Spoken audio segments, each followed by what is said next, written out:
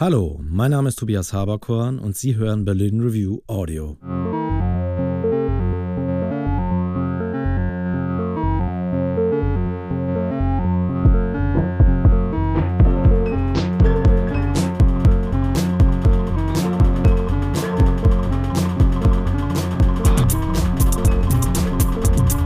Berlin Review ist eine neue Zeitschrift für Texte über Literatur, Sachbücher und Essays und über die wichtigsten Ideen unserer Zeit.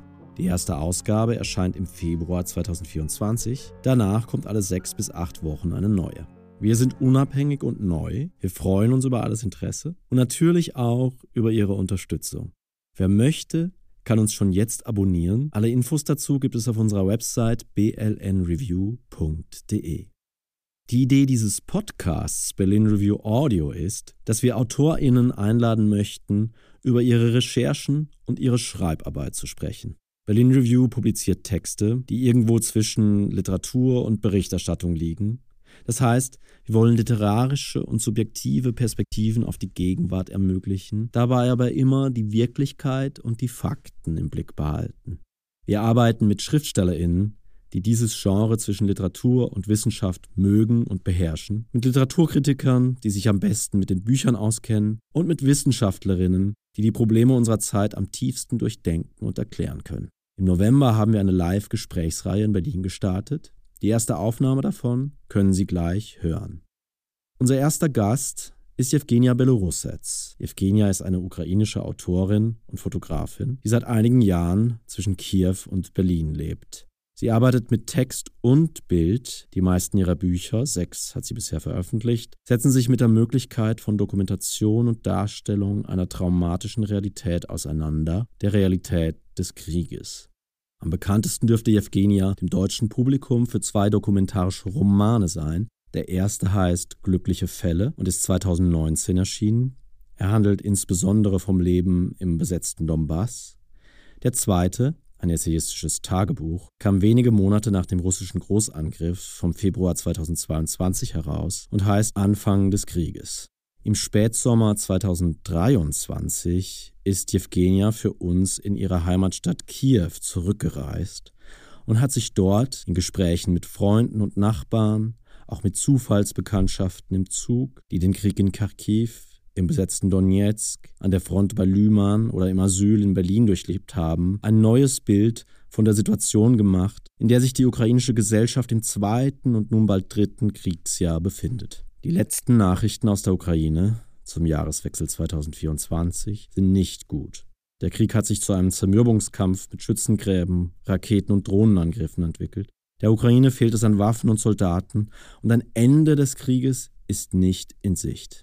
Wie diese Situation die ukrainische Gesellschaft strapaziert, wie sie den Alltag der Menschen bestimmt, wie sie Freundschaften verändert und wie der permanente Krieg das Gefühl von Zeit, Sicherheit und Zukunft transformiert, davon handelt Yevgenias Text. Yevgenia hat ihren Text Kein Ende des Krieges selbst eingelesen. Die Hörversion veröffentlichen wir parallel zu diesem Podcast auf blnreview.de/audio. In unsere Gesprächsaufzeichnung springen wir nun direkt nach einer kurzen Passage, die Yevgenia vor Publikum vorgelesen hat. Danken möchte ich dem Berliner Künstlerprogramm des DAAD, das das Live-Gespräch mit uns co-produziert hat, und der Berliner Senatsverwaltung für Kultur für die Förderung dieses Audioprogramms. Nun aber viel Spaß mit meinem Gespräch mit Yevgenia Belorusets. Mein Name ist Tobias Haberkorn und Sie hören Berlin Review Audio.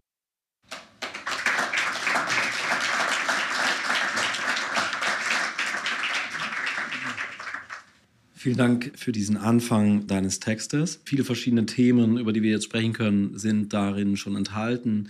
Und ich wollte anfangen mit einer Frage nach dem Zusammenhalt. Also du schreibst, es wird oft darüber gesprochen, dass der Krieg die ukrainische Gesellschaft zusammenbringt. Also dieses vereinigende Element des Krieges, das ja auch bestätigt wird in vielen Umfragen, dass eigentlich die ukrainische Gesellschaft immer noch sehr, sehr stark zusammensteht und sehr viel Vertrauen hat in die politische Führung, auch in die Armee. Zugleich beschreibst du aber, wie unterschiedlich die Lebensbedingungen sind, je nach individueller Situation. Je nachdem, ob man in einer Stadt lebt, die stärker von Luftangriffen betroffen ist oder die stärker geschützt ist durch Luftabwehr, ob man weit im Westen ist, in Kharkiv, in Kiew, womöglich sogar in den von Russland besetzten Gebieten. Deshalb meine erste Frage an dich, auch vor dem Hintergrund deiner Reise, die du jetzt diesen Sommer gemacht hast. Wie erlebst du die ukrainische Gesellschaft gerade? Ist es eine Gesellschaft der Einigkeit oder gibt es Spannungen, die man von außen vielleicht gar nicht sieht oder die man auch verstecken möchte, die aber trotzdem da sind und die man als Ukrainerin oder als jemand, der auch im Land unterwegs ist, spürt und die du darstellen kannst? Danke für die Frage und für die Aufmerksamkeit zu diesem Text. Es ist eine interessante Frage, aber was an ihr sofort zu einem Fehler bringen kann, ist eine Verallgemeinerung. Wenn man spricht über die ganze Gesellschaft, über alle, man kann sich nur irren. Man wird nie zu einer Wahrheit kommen. Ich werde versuchen, aber einfach zu sagen, was ich empfinde, wenn ich diese Frage höre. Ich denke, es gibt unterschiedliche Blickwinkel. Es gibt so einen Blickwinkel, wenn man von weit weg auf ukrainische Gesellschaft schaut, dann ist es klar, dass alle auf jede auf der andere Weise betroffen sind. Alle.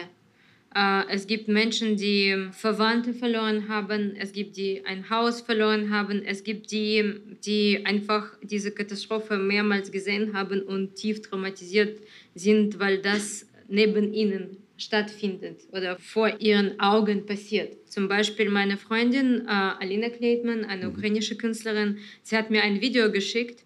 Sie besuchte ihre Eltern in Kharkiv und sie war in ihrer Wohnung. Und das war eine sehr schöne Wohnung in einem sehr alten Stadtviertel, alten Haus.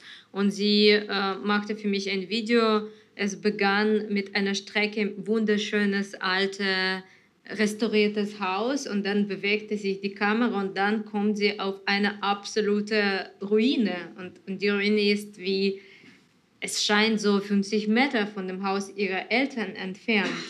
Und einfach jeden Tag aus dem Balkon diese Stelle zu sehen, zu wissen, dass neben deinem Haus etwas zu nichts ruiniert wurde während des Beschusses und dass du selbst keine Kraft hast, wirklich in Schutzbunker zu gehen beim Luftalarm, weil Leute in Mykolaiv, in Kharkiv, auch teilweise in der Gegend von Sumy, in vielen Orten, wo die Luftalarme sich wiederholen. Auch in Kiew gibt es solche Perioden. Sie hören auf, sich zu verstecken. Deswegen, es gibt doch etwas, was die Gesellschaft einigt. Es ist dieses Gefühl, dass wir wissen etwas, was die anderen nicht wissen. Und das ist ein Wissen, das vielleicht ist es auch eine Illusion. Ich möchte nur sagen, es ist ein Gefühl, dass man miteinander die Erfahrung durchteilen kann. Aber dann, unter dieser Einigung, dann fangen an riesige Widersprüche. Ukraine war nie politisch einig, nie. Ja. Es ist ein Land mit so unterschiedlichen Geschichten. Und es gibt Streite, die scheinen manchmal so wichtig zu werden, dass alles andere, die gemeinsame Erfahrung, alles wird verneint. Es gibt nur diese inneren Konflikte und sie sind sehr stark. Willst du uns erzählen, wie lange du in Kiew warst diesen Sommer? Vielleicht ein wenig mehr als einen Monat lang. Und du hast in Kiew auch weiterhin deine eigene Wohnung, hast du mir erzählt. Ja. Das heißt, du kommst dann, das beschreibst du ja auch in deinem Text, jetzt nicht in der vorgelesenen Passage, wenn du sozusagen nach Hause kommst, in deine Wohnung, ist es für dich trotzdem ein Raum der Sicherheit, obwohl du weißt, dass es nicht mehr so sicher ist wie früher, auf keinen Fall. Aber du findest sozusagen zurück in die Routinen und in die Erinnerungen an einer Zeit, in der diese Wohnung für dich ein Ort der Sicherheit gewesen ist. Und das gibt dir einen gewissen Halt. Also möchtest du uns ein bisschen erzählen, wie sozusagen der Alltag dort ist, wenn du zurückkehrst? Sind die gleichen Nachbarn noch da? Ist das Leben in deinem Stadtviertel noch wieder sehr ähnlich? Also man hört oft von Reportagen aus Kiew, dass das Leben relativ normal sei. Was heißt das? Es ist etwas sehr Oberflächliches. Vor meiner Reise nach Kiew traf ich einen internationalen Journalisten und wir haben einfach über Arbeit gesprochen und dann meinte er, oh, du fährst nach Kiew, es wird eine tolle Zeit sein. Ich war gerade in Kiew, es war nur lustig, es war großartig, keiner hatte Angst, überall Leben, Wein, schöne Abende. Ich verstehe nicht, warum bist du besorgt? Und ich war sehr besorgt, weil ich sprach die ganze Zeit mit meinen Verwandten, älteren Verwandten und sie, wie ich geschrieben habe, gelingen in einer Schlaflosigkeit, die nie unterbrochen wurde wegen den Beschüssen. Und ich konnte überhaupt nicht verstehen, wie kann es sein, dass dieser Mensch plötzlich das alles nicht sieht. Und dann schreibt er bestimmt einfach die Laune der Reportagen, die er schreibt. Vielleicht, ich bin sicher, er ist solidarisch mit unserer Situation und versucht auf der Seite der Ukraine einfach zu bleiben, was ist auch logisch, weil Ukraine untergeht dieser äußeren Kriegsaggression. Aber ich denke, es gibt eine unglaubliche Müdigkeit, so ein kumulatives Effekt von Tagen und Tagen unter Beschuss. Dann gibt es unterschiedliche Gewohnheiten bei unterschiedlichen Menschen. Zum Beispiel in meinem Fall, ich habe mein ganzes Tagebuch während Besatzung der Kiew in meiner Wohnung geschrieben und ich habe einfach mich eingeredet, dass ich da sicher bin. Obwohl einige meiner Freunde hatten Angst genau vor meiner Wohnung, weil sie auf der letzten Etage ist. Und wenn etwas passiert, dann mit diesem Haus, dann vielleicht wird meine Wohnung betroffen. Ja. Ein Freund von mir, ein Künstler, das passierte auch von meiner Reise nach Kiew. Er hat gesagt, in der Nacht, auch während der Sperrstunde, in Kiew gibt es eine Sperrstunde von 12 bis 5, während des Luftalarms, er kann überhaupt nicht bei sich in der Wohnung bleiben. Er steigt runter und geht in Kreisen um seinen Wohnblock. Und wenn ich das vorgestellt habe und ich wusste, wie schwer sein Leben ist, allgemein und was für ein empfindlicher Mensch das ist, ich war sehr berührt und besorgt wegen ihm. Und ich denke, so viele Menschen leben in so einem Zustand für Monate. Ja, ja. Also du sprichst von einer Müdigkeit, der Kumulation von Traumata, Angriffen, Wiederholungen und so weiter. Aber zugleich hast du auch in deinem Auszug etwas sehr Interessantes geschrieben oder gesagt, dass du den Verdacht hast, dass deine eigenen Gedanken den Krieg normalisieren könnten. Und du sprichst von der Gefahr, dass der Krieg zu einem rechtmäßigen Zustand werden könnte. Das finde ich eine sehr interessante Formulierung. Und deshalb wollte ich dich dazu auch nochmal fragen, wie sozusagen jetzt die Einstellung der Ukrainer zum Krieg inzwischen ist.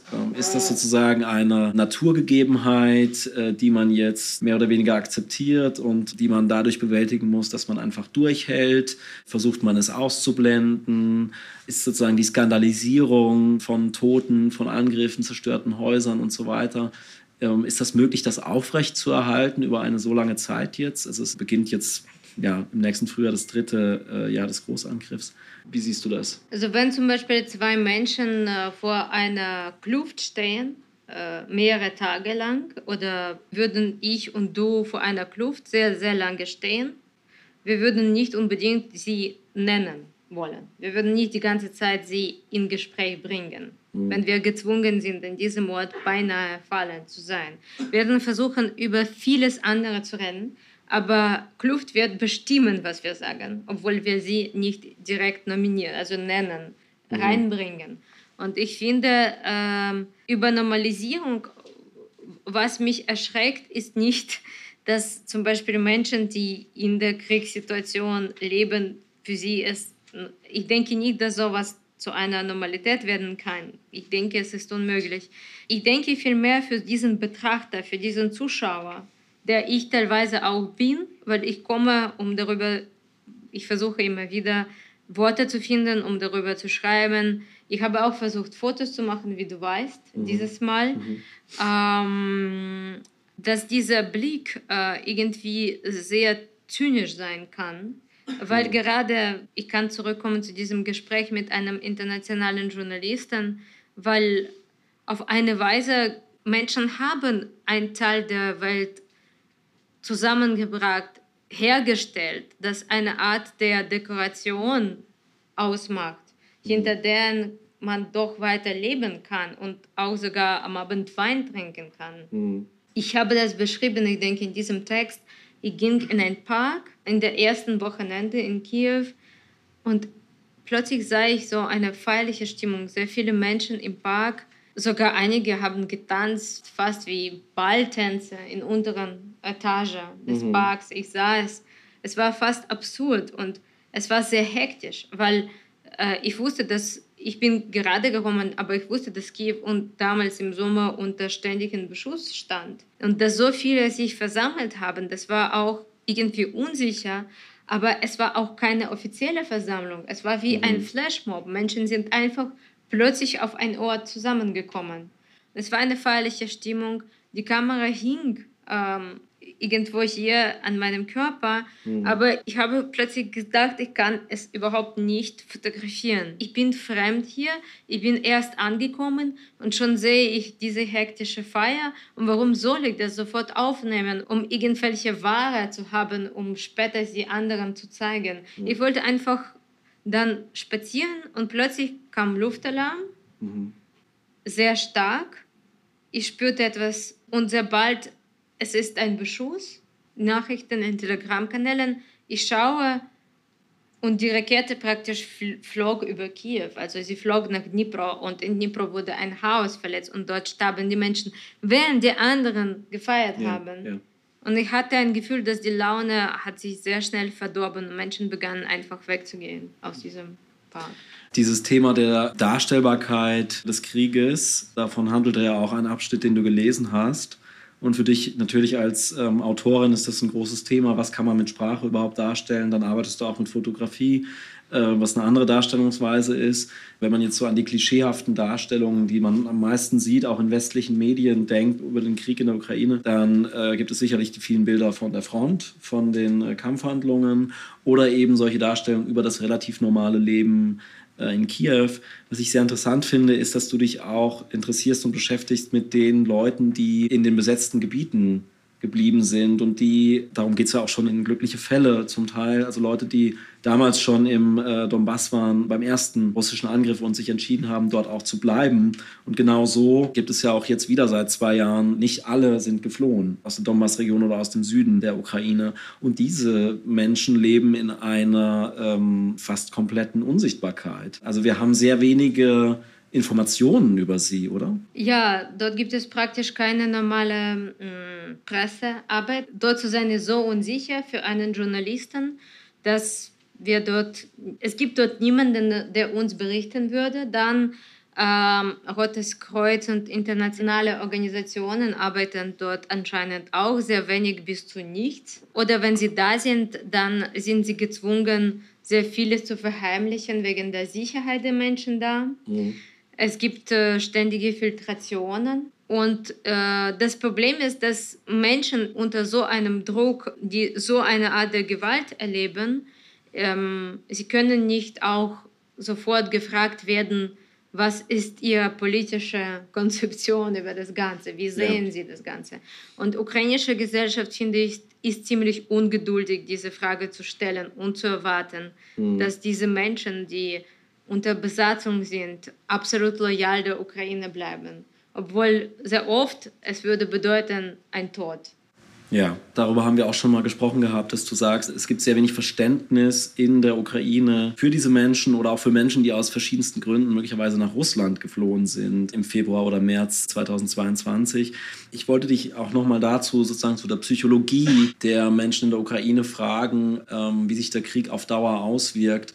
Und ich musste daran auch denken jetzt seit dem Massaker der Hamas in Israel und den Reaktionen der israelischen Armee mit den Angriffen auf Gaza. Das ist ja auch ein Krieg, der uns jetzt gerade auf jeden Fall viel stärker beschäftigt als momentanes Geschehen in der Ukraine.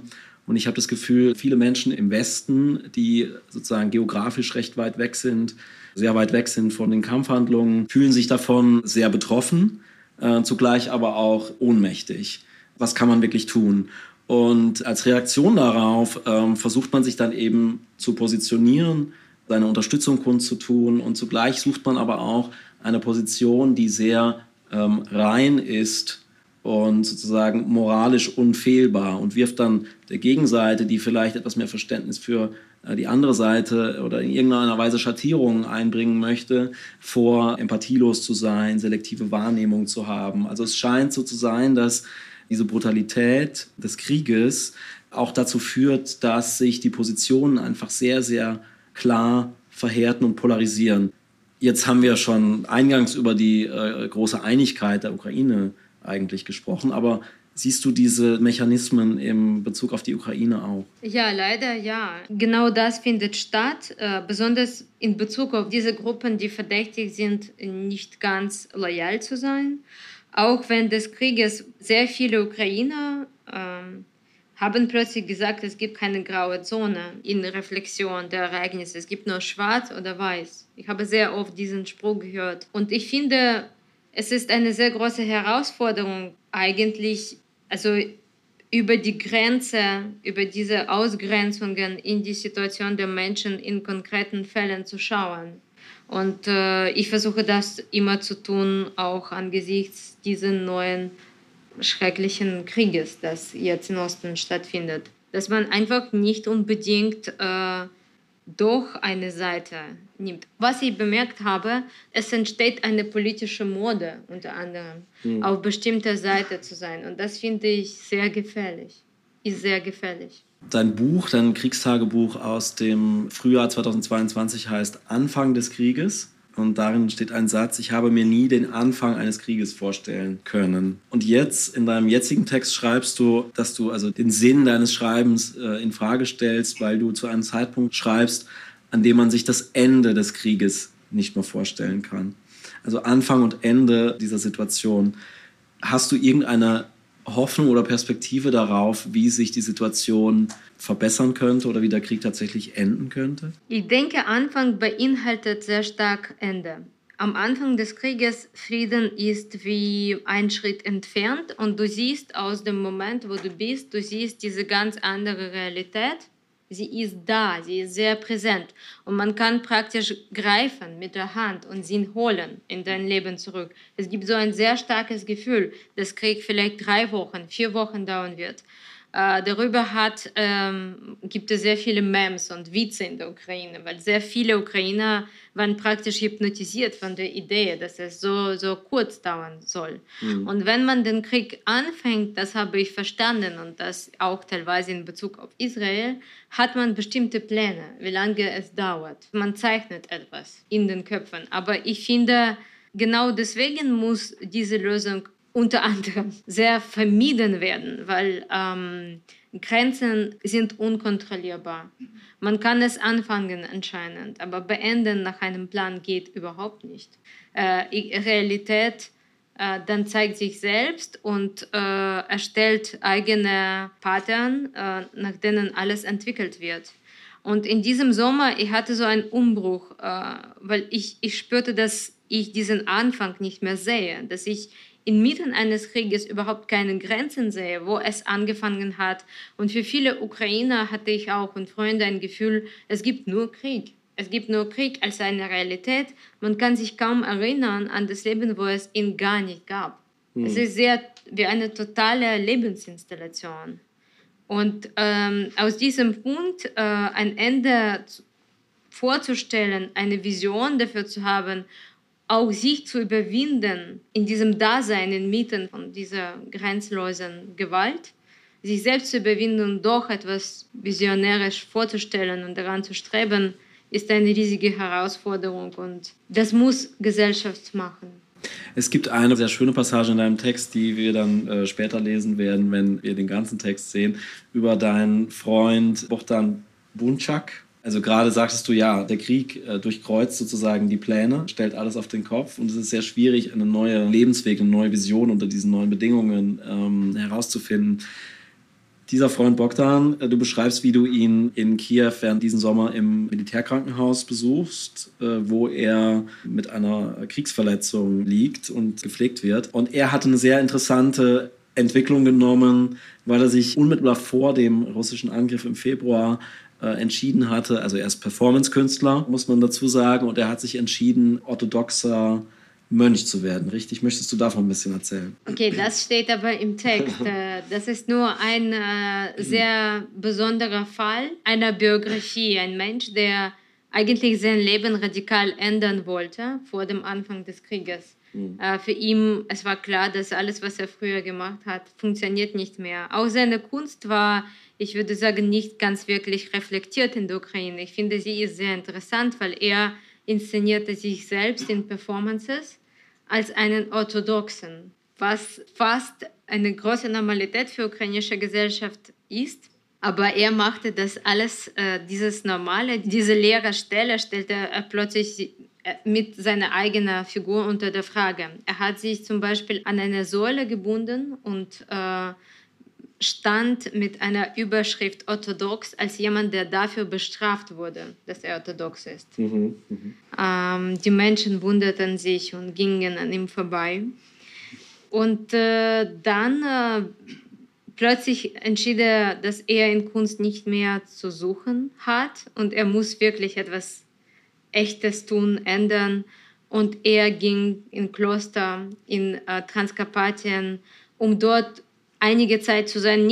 Er hat sich noch nicht absolut begeben für diese neue Biografie. Er wollte dort ein paar Monate zu leben, um zu verstehen, wo er ist und ob er dort bleiben kann. Und während seiner Dasein in diesem Kloster, schon fast beinahe als Mönch, fängt der Krieg und er einfach kann dort nicht bleiben, weil in unseren Klostern gibt es keine Verbindung. Und ganze Ukraine hat täglich mehrmals pro Tag Handys, also einfach unendlich. Auch in der Nacht hat man Nachrichten gelesen. Er hat ganze Verbindung zu der Welt verloren und hat einfach Kloster verlassen. Aber er fand keine Ruhe, bis er nicht als einfach freizügig einfach in die ukrainische Armee ging. Und erst dann konnte er plötzlich spüren, er sei an seinem Ort.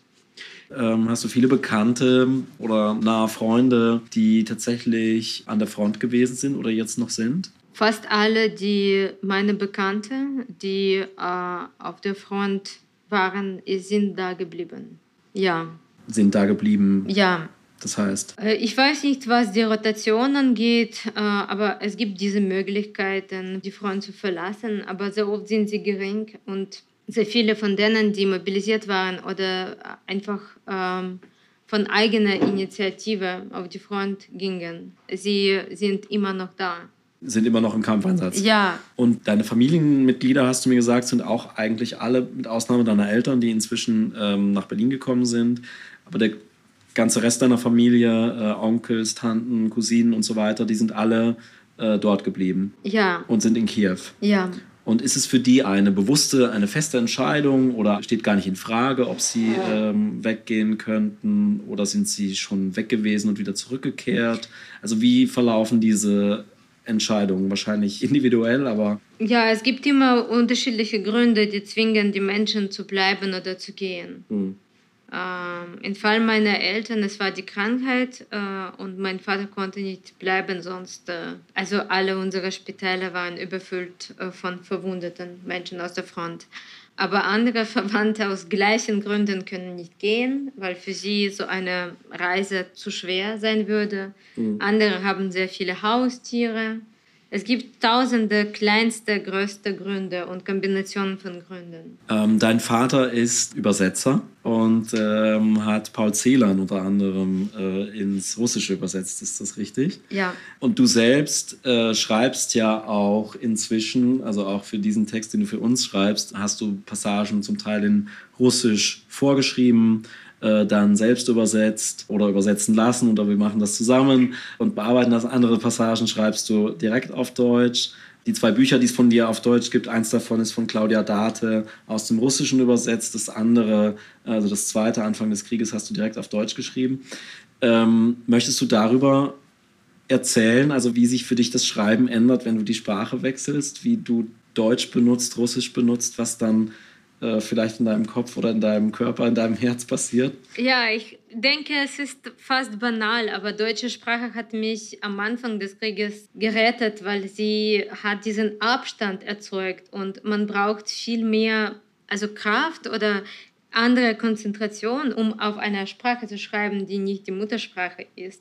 Und diese Konzentration, diese zusätzliche neurotische Erfahrung, dass man Angst hat, etwas doch nicht ganz klar äußern zu können, das hilft in solchen, anscheinend, wie ich es entdeckt habe, in den schlimmsten Momenten, das kann helfen. Und wie ist jetzt innerhalb der Ukraine die Situation mit der Sprachlichkeit? Also man hört immer wieder, dass viele Leute kein Russisch mehr sprechen wollen oder dass russischsprachige Bücher aus Buchhandlungen weggeräumt wurden und so weiter. Also du bist selbst russisch sprechend überwiegend aufgewachsen, ist das richtig? Ja. Sprichst aber auch Ukrainisch? Ja. Erklär uns das mal. Also nicht unbedingt in Bezug auf dich persönlich, aber auf die Sprachsituation jetzt gerade im Land. Es ist so komplex, man muss eine andere Veranstaltung widmen. Ich finde einfach die ganze sprachliche Situation, sie ist nicht besonders harmonisch. Es gibt wirklich Streite über die Sprache. Die haben mich sehr lange genervt, wie ein Triggerpunkt. Also das war schwer zu ertragen.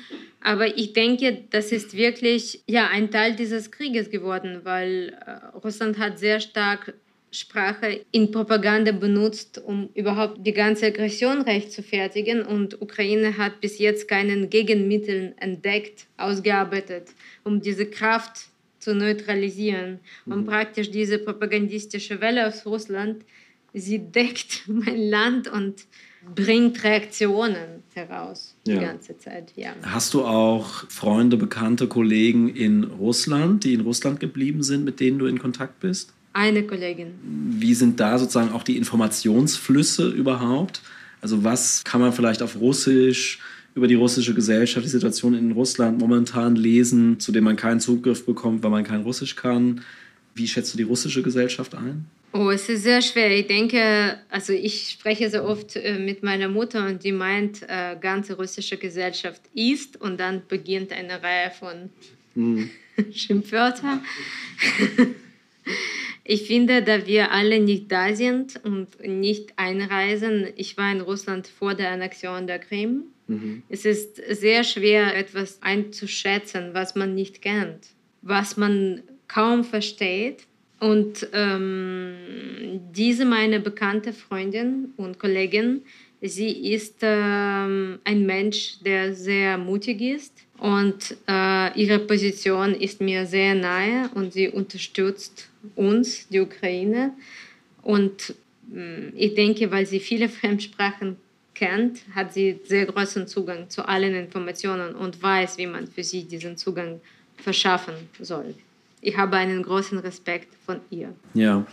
Letzte Frage jetzt an dich. Was ist dein Plan vielleicht für die nächsten Reisen in die Ukraine, die du machen möchtest? Ich weiß, dass du nach Mykolajiw eigentlich diesen Sommer schon reisen wolltest, das dann aber nicht durchführen konntest und das aber jetzt vielleicht im Dezember machst. Also möchtest du uns ein bisschen davon erzählen und vielleicht auch, was deine Pläne sind, was du als nächstes schreiben möchtest oder woran du weiterarbeiten möchtest? Oh, das ist immer eine große Frage, was man als nächstes tut. Aber ja, ich wollte fahren und mir versuchen, vor diesem Winter mit Infrastruktur umzugehen, anzuschauen.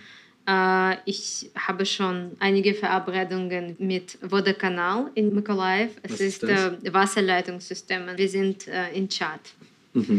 Und ich wollte schon im Sommer und möchte sehr das mit meinen eigenen Augen sehen, was passiert. Weil ich finde, es ist diese Arbeit an Infrastruktur, sie ist praktisch eine Art der genauso riskanten Arbeit wie Arbeit an der Front, wie ein Kampf an der Front. Okay, das ist eine sehr friedliche Arbeit, aber da Infrastruktur gezielt ruiniert wird von Russland, es bedeutet, dass jeder Mensch, der in Systemen, in Reparatur beschäftigt ist und in Infrastrukturherstellung arbeitet, riskiert jeden Tag mit eigenem Leben. Und doch, weil diese Menschen weiter das tun, was sie können, andere können in diesen Städten leben, sonst würden diese Städte schon leer. Man konnte dort nicht ohne Wasser zum Beispiel leben. In Mykolajiw war das ganze Wassersystem vernichtet, noch im Frühling 2022. Und das heißt, du wirst jetzt für eine Recherche dorthin fahren in den nächsten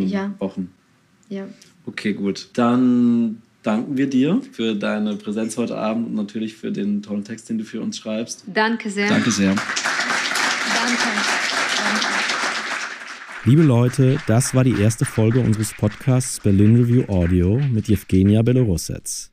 Die Audioproduktion hat Insa Langhorst realisiert. Wir danken Matthias Zeiske von der DAAD-Galerie Berlin für seine Hilfe. Den von Yevgenia Belorusets selbst eingelesenen Text Kein Ende des Krieges und demnächst auch neue Podcast-Folgen mit Alan Pauls, Christina Rivera-Gaza, Ryan Ruby, Lauren Euler und unserem Redakteur Samir Selami finden Sie auf blnreview.de/audio und überall dort, wo Sie Podcasts hören. Informationen zu unserem Magazin-Launch, zu Abonnements und neuen Veranstaltungen erhalten Sie am sichersten über unseren Newsletter, zu finden unter blnreview.de/newsletter. Mein Name ist Tobias Haberkorn und wir freuen uns, wenn Sie uns auch in Zukunft hören und lesen möchten.